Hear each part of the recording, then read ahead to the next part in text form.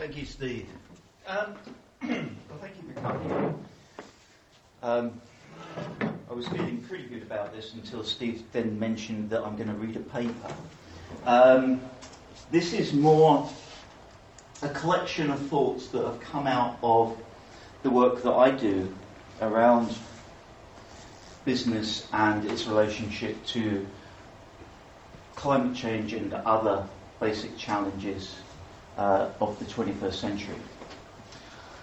And for anybody that has taken an interest in climate change, sustainability, resource-constrained economies and all these things, it will be quite apparent that there is a strong ethical dimension to this, or at least the issues are often portrayed in an ethical way. The title, the intriguing title. One of the strange things about business, I think, is this love-hate relationship that we have developed with it. On the one hand, obviously we look to business to provide goods and services. Sometimes we get very worked up about the idea that the private sector is going to provide public goods. The current debate around the reform of the National Health Service or the current debate around the big society is an example of this. Why are these things being privatised? Do they need to be privatised? What does the private sector offer? And I always think, I'm currently preparing my banner for the march on March the 26th. And it does occur to me that we were not to blame. It was the public sector that was to blame, it was the private sector that was to blame. And yet we are being asked to embrace more and more the private sector.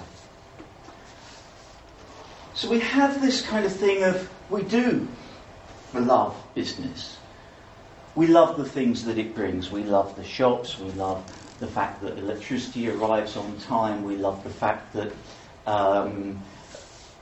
that we can move around transport-wise. We love the fact that we can communicate with each other very freely. We like the innovations that the private sector brings, and so on and so forth. We even, indeed, despite certain things going wrong with the financial sector, certain fundamental things going wrong with the financial sector, we do actually like the fact that the banking system doesn't lose our money incredibly often, certainly not as often as it historically did.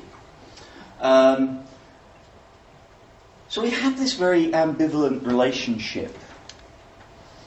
Now, there's two things behind Mr. Burns here that you could portray. One is the idea that this gentleman, this squillionaire, is so rich, how on earth could he possibly be a moral person? What it actually represents is how much money I would have if I had $1 for every time I have said, I work in business ethics, and people say, isn't that a tautology? I would be a very rich person indeed. But there is a field, there is a long-established field of business ethics. And I'm just going to, in order to understand what the challenges are of the 21st century, I want to give a bit of a backdrop to how business ethics itself has been interpreted and how it has evolved.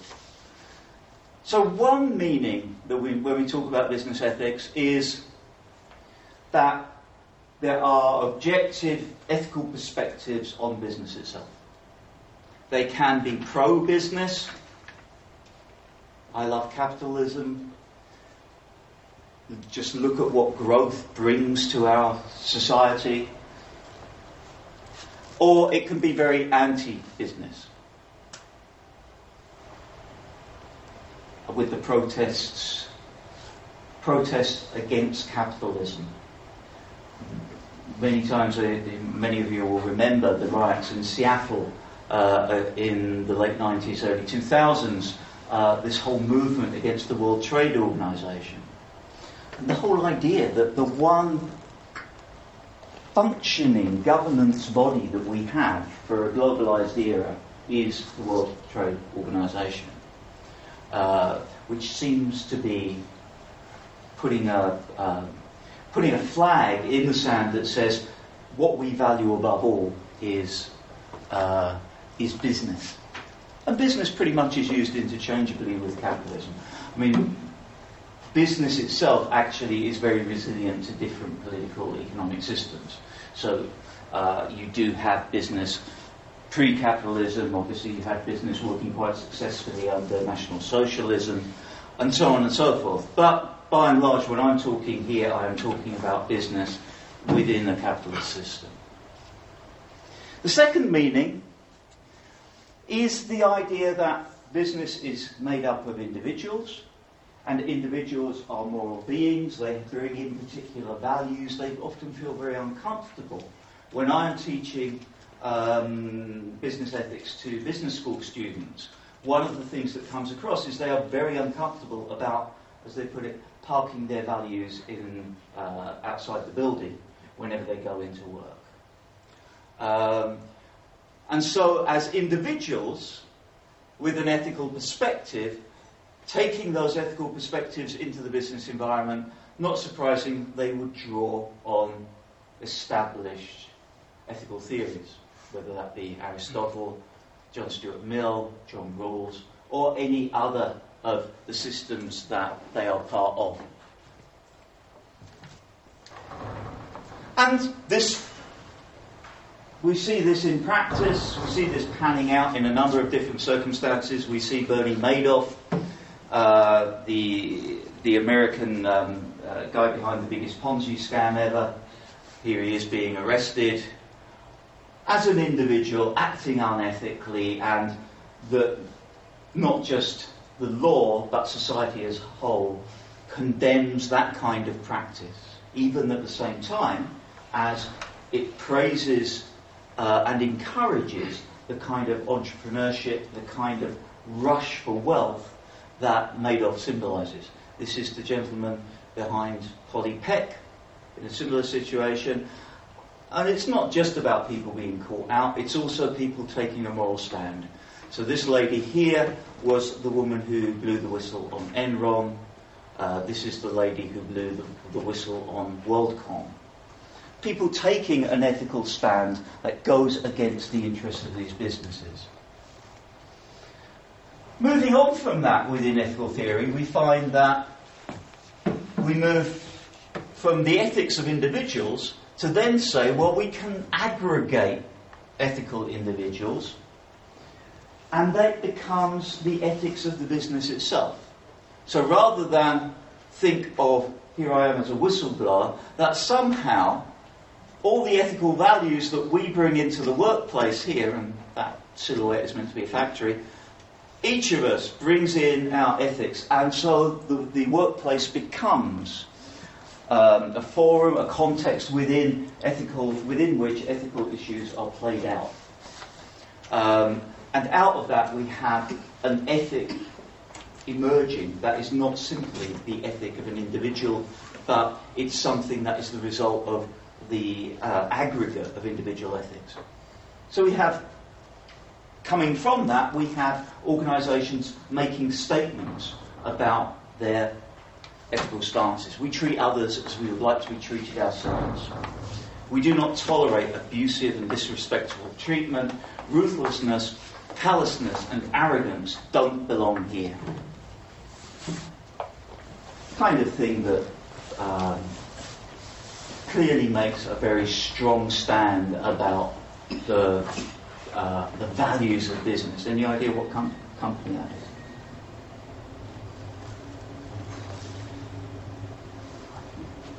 It was Enron.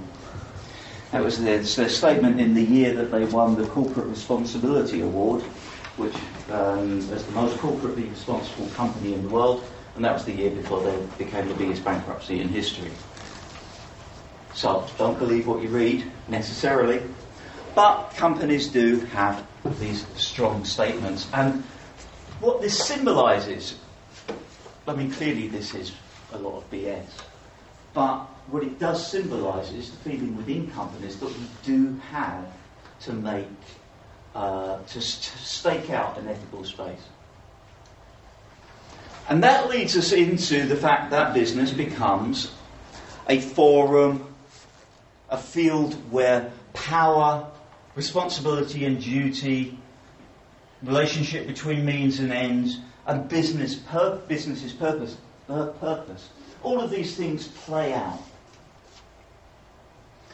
That it's not simply I go into business, or indeed I go into a university and I have my values, but that the ethical space, the ethical context, the subset of society of business is a moral arena. Which, as with any societal moral arena, does not mean that it is always 100% ethical. What I mean here as a moral arena is a space where these things are played out. Coming from that, we have the fourth meaning, that business itself wants to be recognised as a moral and ethical entity. This is a very strong argument, particularly in the US. It's become a strong argument in the US partly because of this gentleman, partly because Amendment 14 to the American Constitution, which was about guaranteeing the rights of slaves,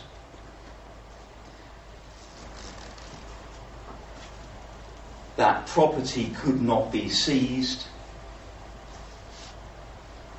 that has been taken by business itself to say we have rights. We should be treated as an ethical being.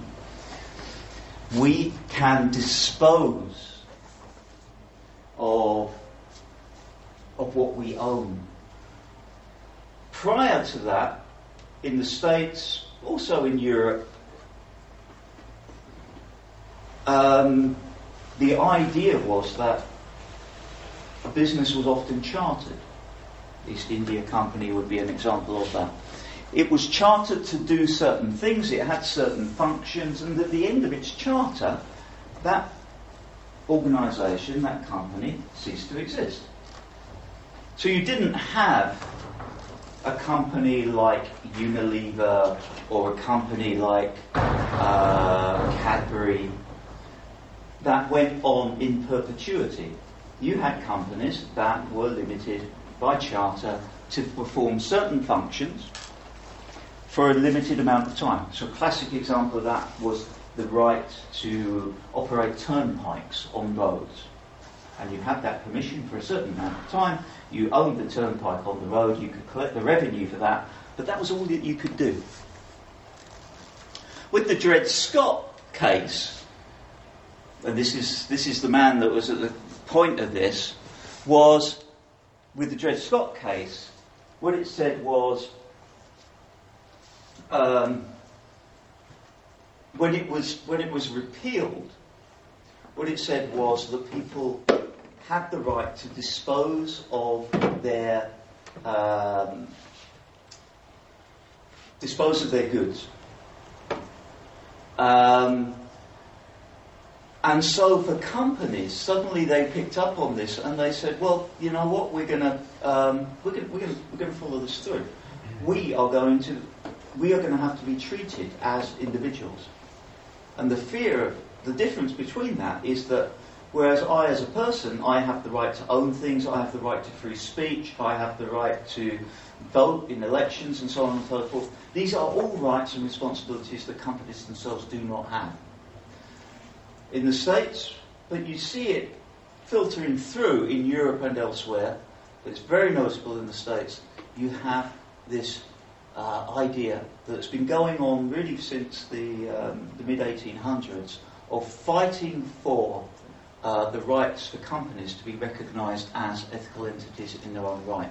And the fear there is out of this, you get some kind of Frankenstein monster.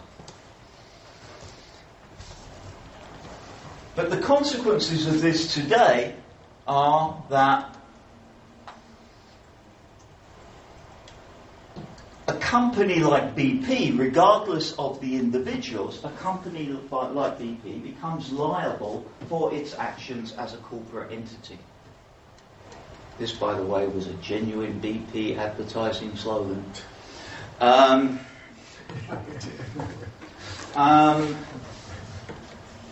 Google in China, Google has said, has got into, made an announcement that it would withdraw from China because the government was insisting that it hand over confidential information, and not confidential information to Google, but confidential information about Google's users. And Google made the stance that this was immoral. Google took that stance as an ethical entity. Google famously has the slogan, "Do no evil." Nike is a very interesting one. This is Nike swoosh. Because Nike actually ended up in the Supreme Court on an issue about whether a corporation is an ethical entity or not. The way it did this was a case called Kasky versus Nike. This was in the mid-2000s. It began in the California Supreme Court. Before that, what it was that Nike was involved. So let me take a step back. Anybody that knows about the history of Nike will know that Nike was under great pressure because the production of its sports shoes from the early 1990s onwards, there was allegations about child labour and particularly about very low-waged labour in countries like Indonesia. Nike at first denied this was happening, but over a period of time, Nike began to try and take these things seriously. And in its corporate responsibility report, which came out alongside its corporate report, so it was intended for the shareholders, it said, we are combating abusive labour practices in the factories that produce for us, and we have succeeded in raising workers' wages and bringing out child labour, forcing out child labour. Mark Kasky said, no, you didn't. Here is the proof. There is still child labour in these factories. There is still workers working for less than the minimum wage. And he could prove it. So he said this was false advertising. Nike responded and said it wasn't advertising, it was free speech. And with free speech you can say whatever you want, it doesn't matter whether it's true or not. Up till that point, corporations had not asked to be considered ethical entities with the right to free speech. This was the first time. The case eventually, it went up to the Supreme Court.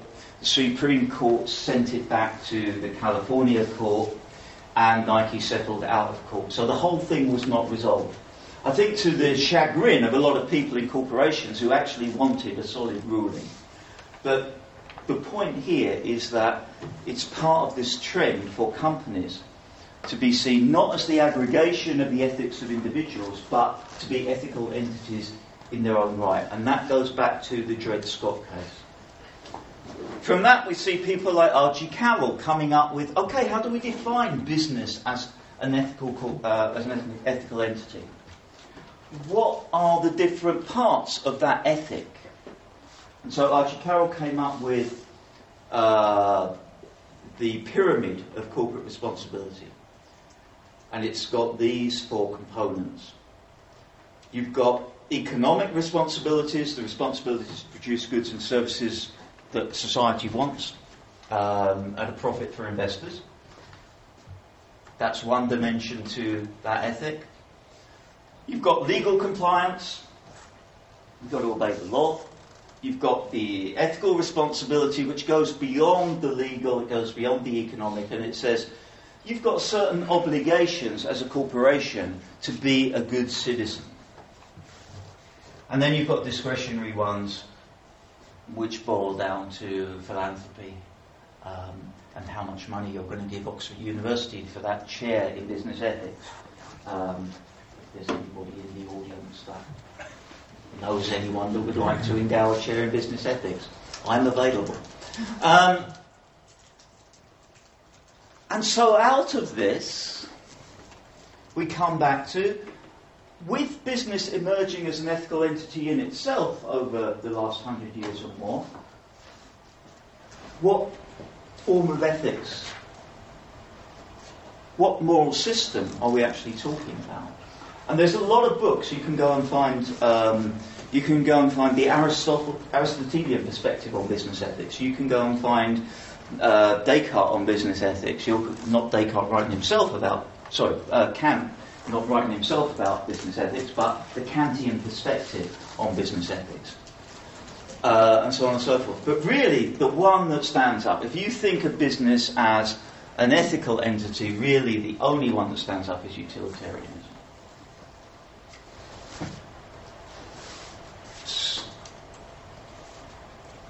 And because you see that there are these moral values that are inherent in business in a modern capitalist society. Some of these are reflected in law, some of them are reflected in company law, some of them are norms, some of them are about to do with businesses' license to operate, but put them all together and they become the system. The duty to generate jobs, wealth and products. It's very much about an end result. It's not about everybody. It's not. You haven't got the. You couldn't really introduce a Rawlsian perspective into that, even if you were talking about Maximin. The duty to obey the law, the right to extract a profit, the right to own and dispose of assets, the right to commoditise goods, products and labour. I mean, this is a particularly important one, not often a very stated one. I mean, business ethicists love to talk about behaviours. They're almost fearful of talking about things like this, whether this is actually an acceptable right. So when it comes to the head, it comes to the head as a more as a business versus society type thing. So you have what if I have this right as a business to commoditise products, let me take the example of commoditising labour. So I pay you your wages.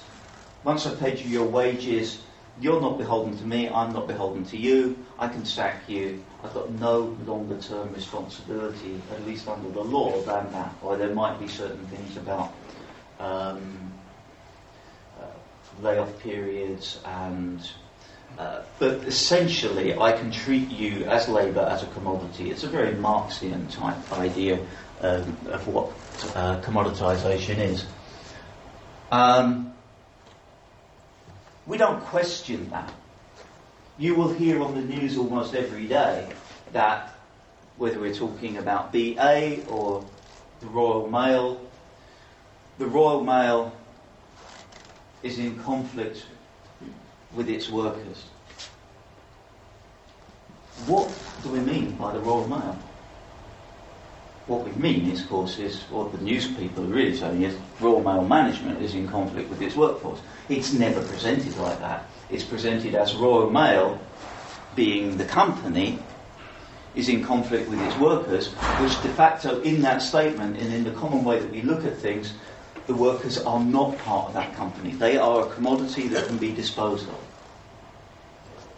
You can lay them off, you can move the factory overseas, and so on and so forth. And in fact, you may be punished by your shareholders if you do not do that. Now from this, what we are seeing with this is very much the ethics of neoliberal capitalism. Whether we're talking about Nozick, whether we're talking about Ayn Rand, and it's summed up by Milton Friedman. the only social responsibility of a law-abiding business is to maximise shareholder profits. In fact, I was listening to the radio yesterday, and there was somebody on the radio from the interviewer perspective on the radio who presented this to somebody they were interviewing as a statement of fact, that this was the only possible thing that you could ever think about. I mean, the fact is, in business schools and in senior management in business itself, there's a lot of questioning about whether this is accurate anymore. But in terms of common thinking about business, this is still a very common way of thinking. These ideas, 1, 2, 3, have become the norm of the way that we think about business, particularly in most of the OECD countries. There are differences in continental Europe. I am talking quite a lot about the Anglo-Saxon model here.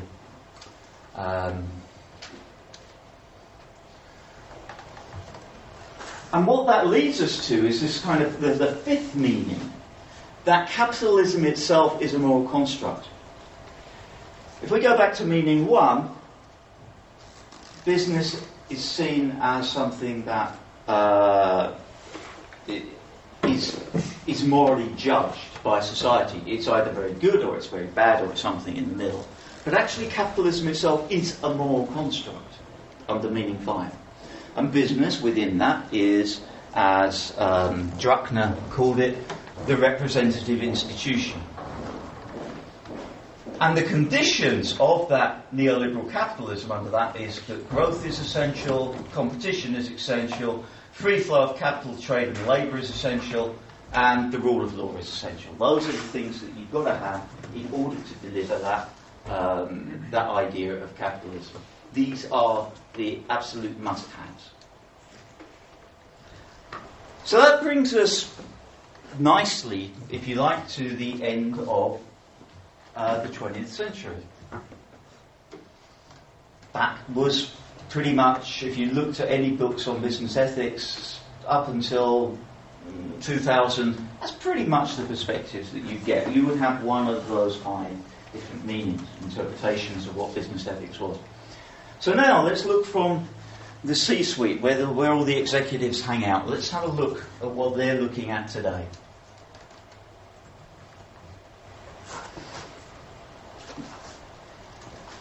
We've seen in recent times a lot of discussion about water, and this is just a quick diagram of the changing water availability. And the red bits mean extreme stress, the yellow bits high stress. You can see if you go from 1960s, 2020s, predictions for the 2050s, more and more water stress. You were sitting in business, you were not really worried about the idea of a finite planet. This is one of the examples where a finite planet is affecting everyone, and it is affecting business. It is affecting business because just look at what's happening with the floods. We talk about the floods in Australia and so on recently, but this is not one-off. It's not a kind of thing you can instantly attach to very recent climate change. It's a trend that has been going on since the 1950s. Always upwards, more and more and more flood events.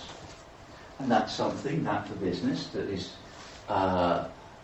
very dependent on stable supply chains, very dependent on the growth of urban areas. This is something that is going to matter to you as an executive. It is said that Lee Scott, the CEO of Walmart, the thing that got him thinking about sustainability was Katrina and the floods that happened there. And that's one of a number of changes in our ecosystem that you are observing from the C-suite. You're also looking at the demographic change, the fact that we've gone from 2 and a bit billion people in 1950 through to, where are we now, 6.1 billion today, and the projected 9 billion and change by 2050. You're thinking about that. What does it mean for me as a business?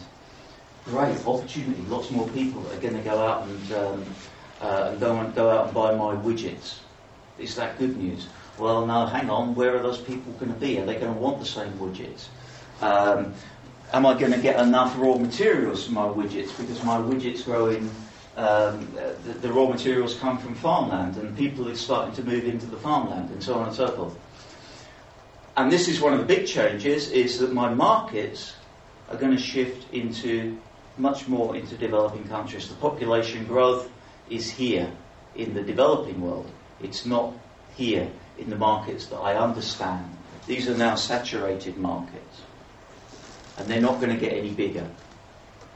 Here is where my growth is going to be, but a lot of those people there are going to be relatively poor. A lot of them are going to be on less than $2 a day. 3 billion people on less than $2 a day. A lot of them may not want to go out and buy my widgets.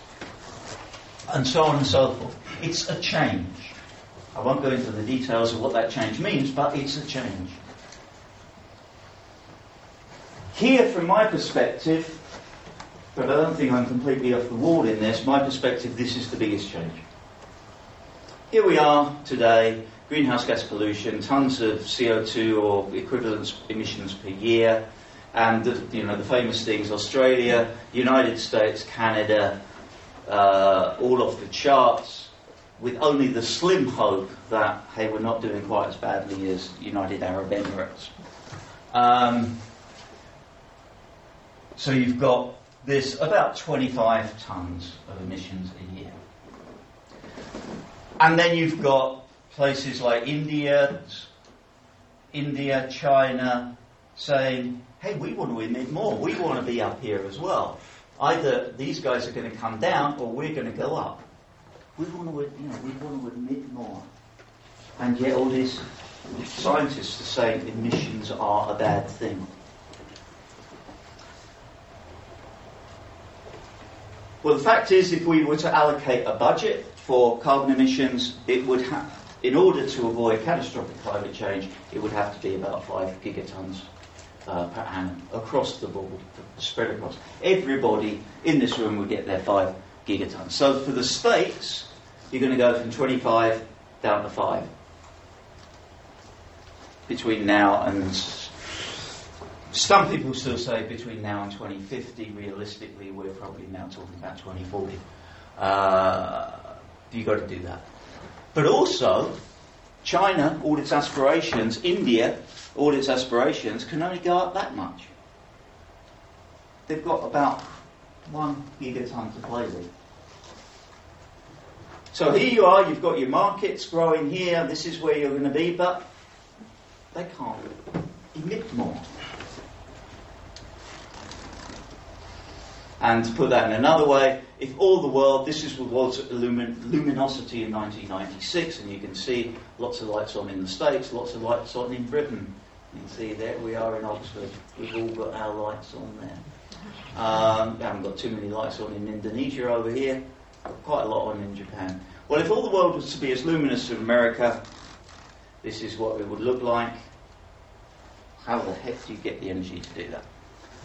Put that another way, this is our carbon intensity. The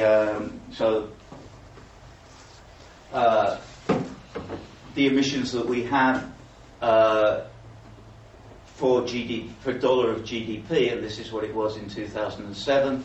Carbon intensity goes carbon emissions per dollar, and here we are.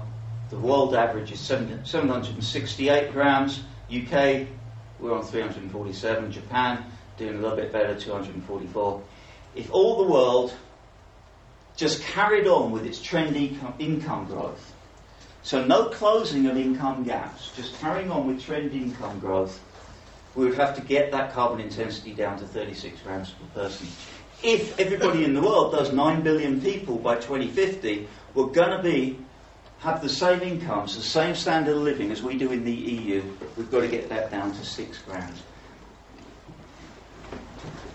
Get confused in the numbers, get confused about whether climate change is real, get confused about anything. But if you are in business, if you are in the C-suite, This is something you have never had to face before. That you are going to grow as a company because all you can do is grow. That's all you know how to do. You're going to grow, and you're at the same time, you're going to have to get your consumers reducing their carbon intensity by astronomical amounts by 2050. So if you're in the C-suite in 2010, you've got the old values of corporate growth, shareholder value, obey the law, meet customer needs. This is where it gets interesting, because now you are doing that. You're looking for prosperity in a resource-constrained economy.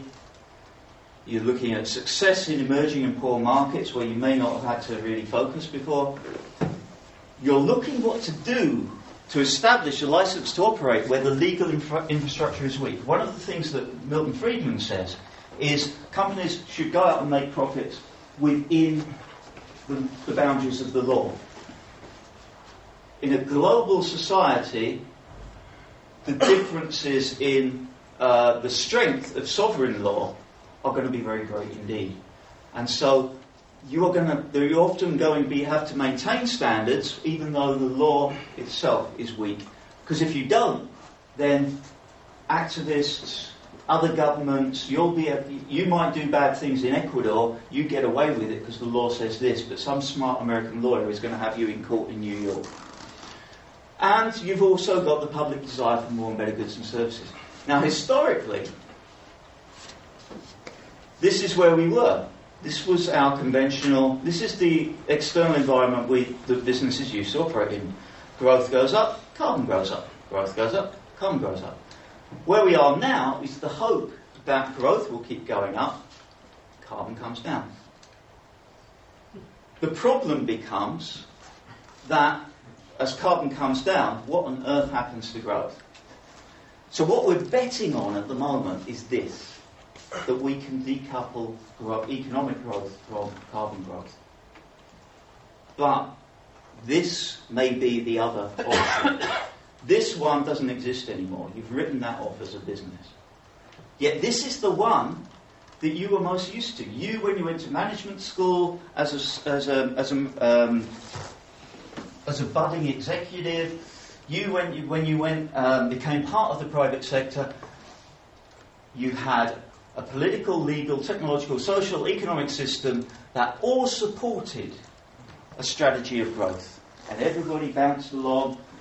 Government said you were doing the right thing. The public said you were doing the right thing. A few people bitched and moaned about it. But generally, everything was bubbling along because what was happening internally was congruent with the external environment.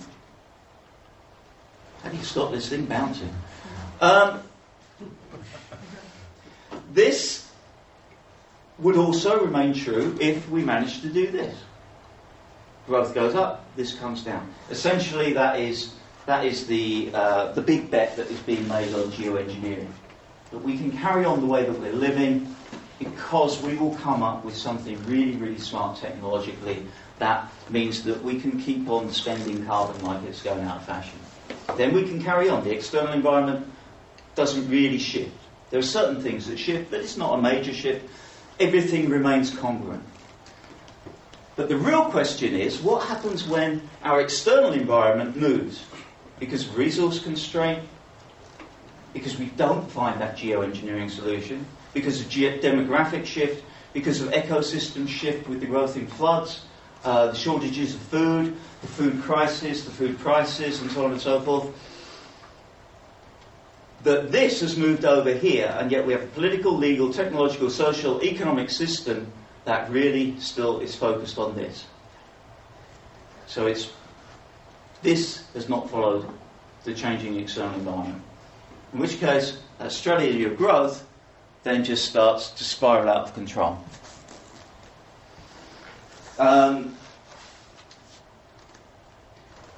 So what does business do in that kind of situation? Well, it could look to government to provide leadership. So we've got two very green-oriented leaders here. Any idea who the top one or the bottom one is? Arnold Schwarzenegger. Which one? The Governator has got to be Arnold Schwarzenegger. Top one? Cameron.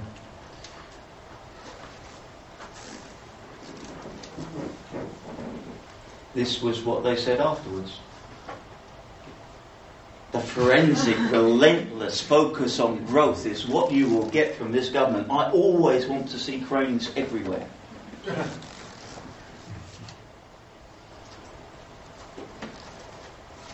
70%, 25%. Which is the 75%? That one or that one? This is for last year.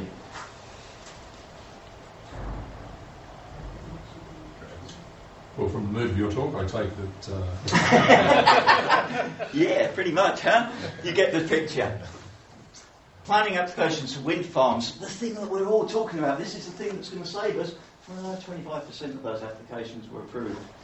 There's a great one. Anybody that wants to go on this trip this Sunday, go out to Horsepath. The road between Wheatley and Horsepath. And it is brilliant. Because you come down this hill and there's all these signs that says, please no windmills in Horsepath. These little signs by the road. I don't know if anybody has seen this. And it is great because you come down the hill. The backdrop for this is pylons. Pylons as far as the eyes can see. The people for Horsepath are defending the right to have pylons. Because pylons are aesthetically more pleasing than wind farms. Sorry, that was a complete diversion. I mean, you wonder sometimes.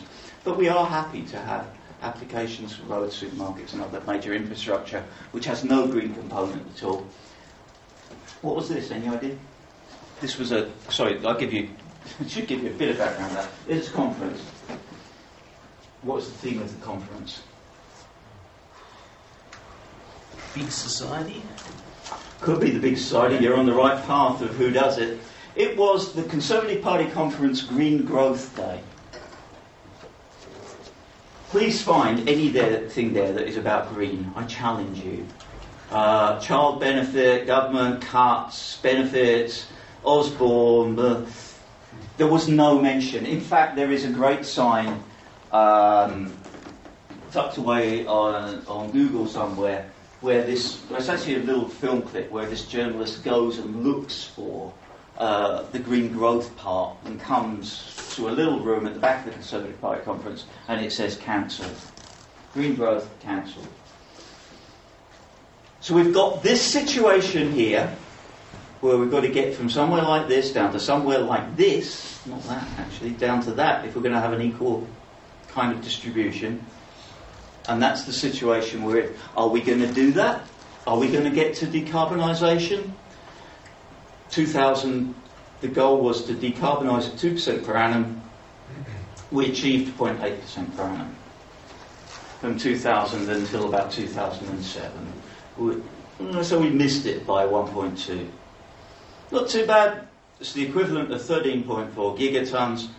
So basically, if you got China and the USA to turn off all their lights for a year, we could play catch up. That's all it would take. Just get them to turn the lights off. That meant that when we came into 2008, we had a goal of 3.4%.